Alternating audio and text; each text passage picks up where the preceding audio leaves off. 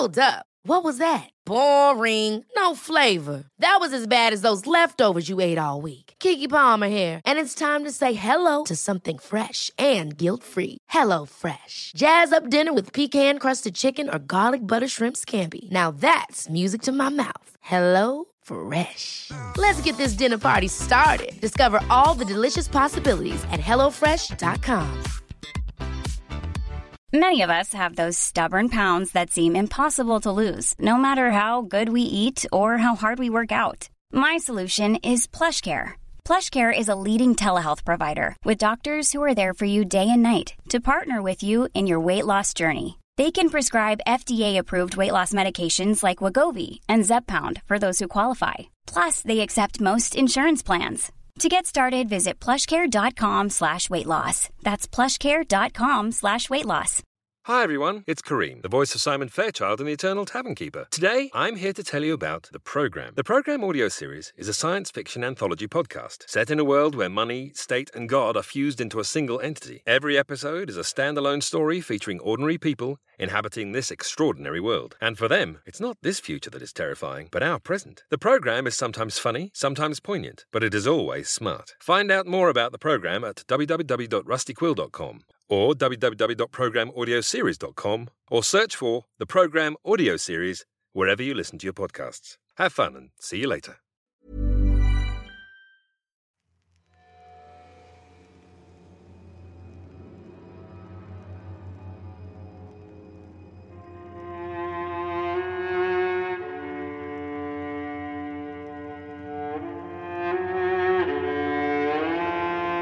Rusty Quill presents The Magnus Archives.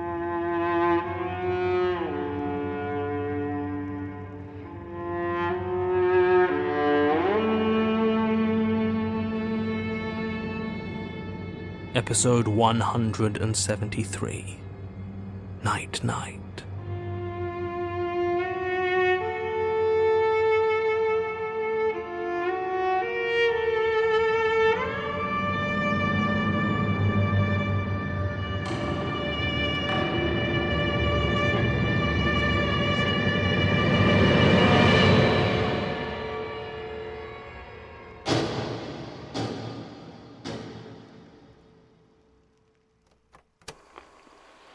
Slow down, I can barely see a thing. Sorry. No prizes for guessing who's in charge here, eh? I suppose not. You know, I really miss the days when I could blame broken streetlights on the council. A strongly worded letter just doesn't feel as forceful when it's addressed to whichever dread power it may concern. John? John, are you alright? I mean, like, comparatively. I'm fine. No? Try again. Look, I would just really like to get through here as quickly as possible. How come? This one seems like the quietest place we've been in a while. It's just rows and rows of quiet houses. I mean, I know some people don't like that sort of thing, but I'm actually finding it kind of relaxing. Martin, please. John? Where are we? It's complicated. That's not an answer. Can we please just move on? John, where have you brought us? What do you think happened to all the children when the world changed? Or were you not thinking about it? No. Because they didn't just vanish. Childish fears are simplistic, direct. The eye prefers the more complex neuroses and disquiets of a fully developed mind. So the children are allowed to age, and they are placed in domains where their fears can mature. Domains like this one.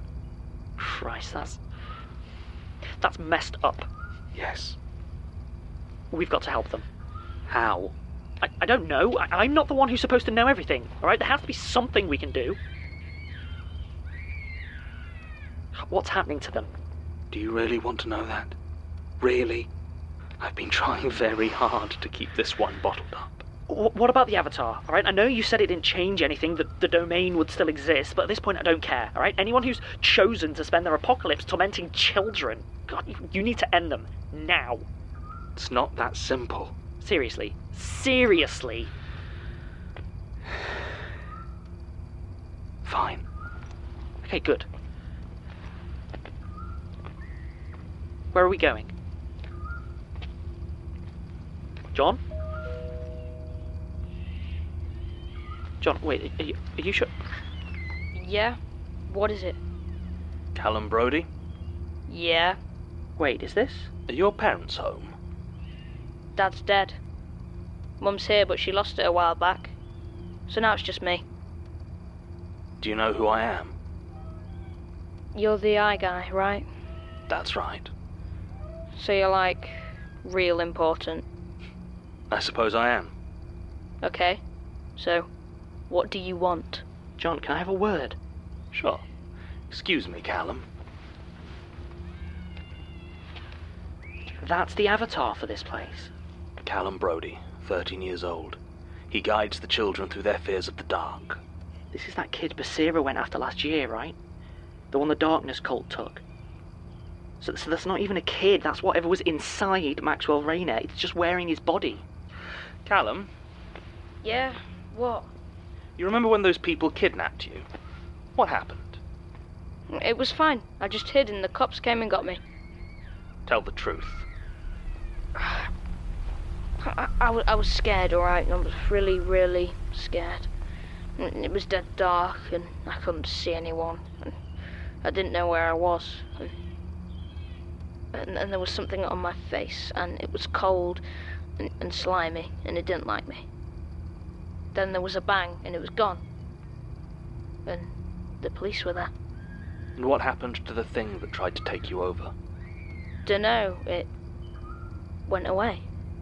It died in the light. Whatever. And it was after that you started shoving smaller kids into cupboards, right? Yeah, give them a taste of it. Make them afraid of the dark. But you've always pushed around smaller children, haven't you? They made me feel sick. I hate them. And now? Now everyone's afraid of me. Martin? Fine, you've made your point. Thank you, Callum. Whatever. Isn't it past your bedtime? I don't have a bedtime anymore.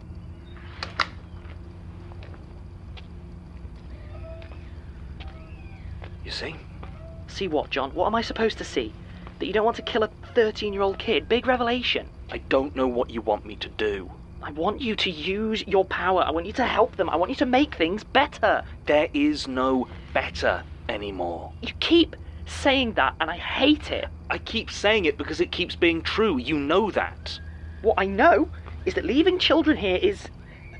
It's inexcusable. It's monstrous. Martin, tell me what you want me to do, and I will do it. Tell me about this place. I need to know. I thought you hated listening.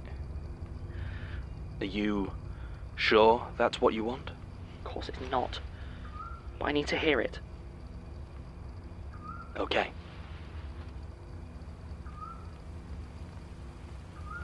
See Jack. See Jack run. Run, Jack. Run into the dark. Don't see Jack anymore. Jack doesn't want to be in the dark. Everyone knows there are monsters in the dark. Horrible monsters with sharp teeth and red eyes and big nasty claws that eat up little children who don't run fast enough. So why does Jack run into the dark? Is it because a grown-up told him to? No.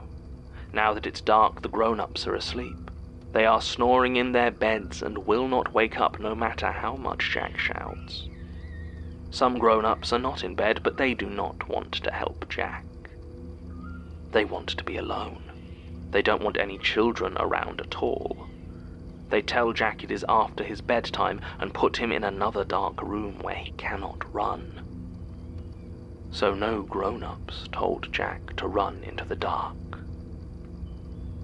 Is it because he is brave enough to fight the monsters? No. Jack is scared all the time. The world is so big and the night is so long, and the monsters are waiting under the bed and in the closet and down the hallway and in the street and round the corner and behind him. They cannot wait to eat him. He wants to be somewhere the monsters can't get him. Jack is not brave. So why does Jack run into the dark? Because everywhere is dark on Night Street, and if he doesn't run, the monsters will get him. Jack has never seen a monster. Of course he hasn't, it's too dark. But he is sure that they are there. See that shadow behind the swings? It is twisty and twirly, and if he doesn't jump over it, then Jack is sure it would cut off his feet and eat them. See that tree? The one in the back garden? If Jack got too close, he is sure the bark will open like a big mouth, and splinter teeth will bite off his hands to wear like apples. You see that drum? The one from the old drying machine? There's a big worm that lives underneath it, and Jack is sure that if he disturbs it, it will wrap around him like a big slimy snake and squeeze him until his eyes pop out. So Jack keeps running. He keeps running through the dark. He runs through his big dark house.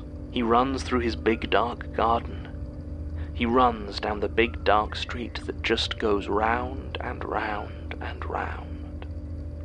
He runs until he sees another child. It's Callum, from number 27. He is big and brave and isn't scared of monsters, though he knows ever so much about them. He smiles when he sees Jack. He is Jack's friend. For just a minute, Jack stops running. Callum smiles and says he's found a brand new monster. Jack doesn't want to hear about it. He knows that when Callum tells him what it is, then it will start to chase him. He won't see it, of course, because it's just too dark. But he will know it's there. Jack can't tell Callum to be quiet, though. Last time he did that, Callum put him in a hole for a very long time, and the next hole would certainly be full of all of Callum's nastiest monsters. And anyway, Callum is Jack's friend, and friends don't tell each other to be quiet. So Callum begins to tell Jack about a new monster. It lives down the drain, and pops up through the plug hole when you're washing your hands and bites off all your fingers one by one. The only way to stop it is to shine a torch down the hole. But there are no torches on Night Street. There are no lights at all. No way to check a drain or a shadow or a tree. Only monsters. And the dark. So Jack begins to run. See Caitlin. See Caitlin hide. See Caitlin hide in the dark. Because everywhere is dark on Night Street. This time Caitlin is in her wardrobe. The door is closed all but a crack so she can see into her bedroom. But the nightlight is out, and the room is pitch black, and she can hear the monsters moving about. They are looking for her. They snuffle and grunt and growl. They knock over her lamp and gut her cuddly toys and talk to each other of whether they want to cook Caitlin into a stew or barbecue her arms and legs. Caitlin buries her face in her mother's old fur coat, and she cries and she cries. Her mother is downstairs, but she is part of the sofa now.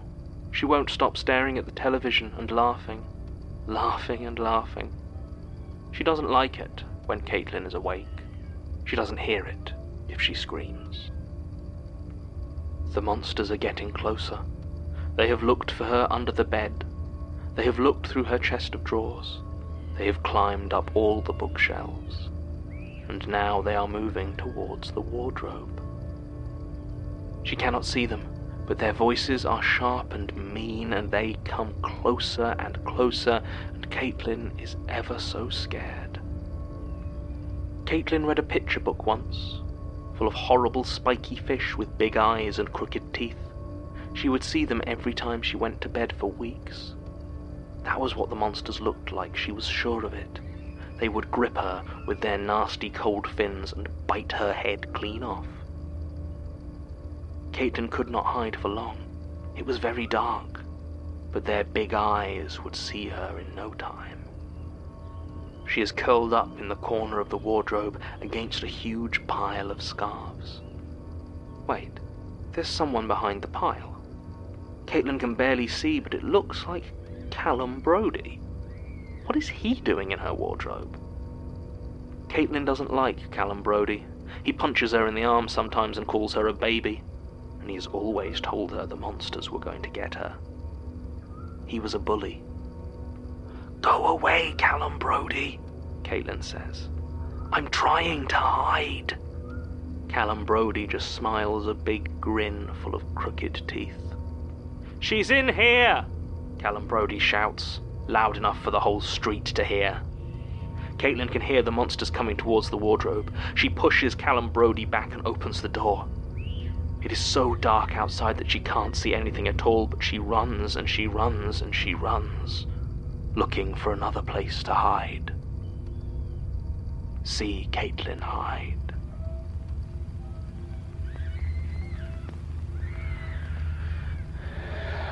Is that enough for you? Do you need to hear more? See Luca. See Luca sleep. No, that's enough. That's enough.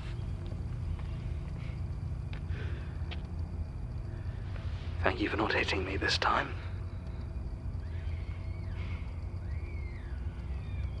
Was that what you wanted? What you needed? No, it didn't help at all. I'm sorry. Let's get out of here. If you're sure. The sooner we get back to the archives, the sooner we can put a stop to this. All of this. They'll just need to hang on a little longer. Right. Come on.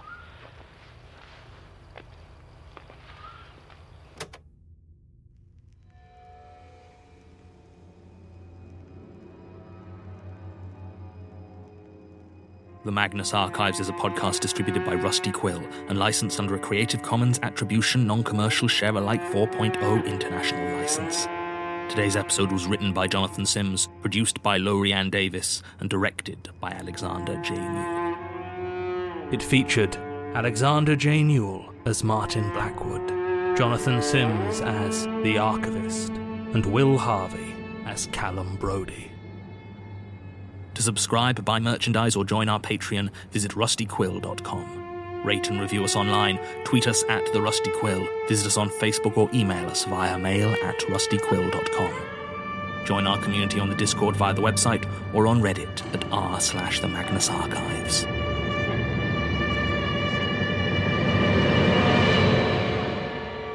Thanks for listening.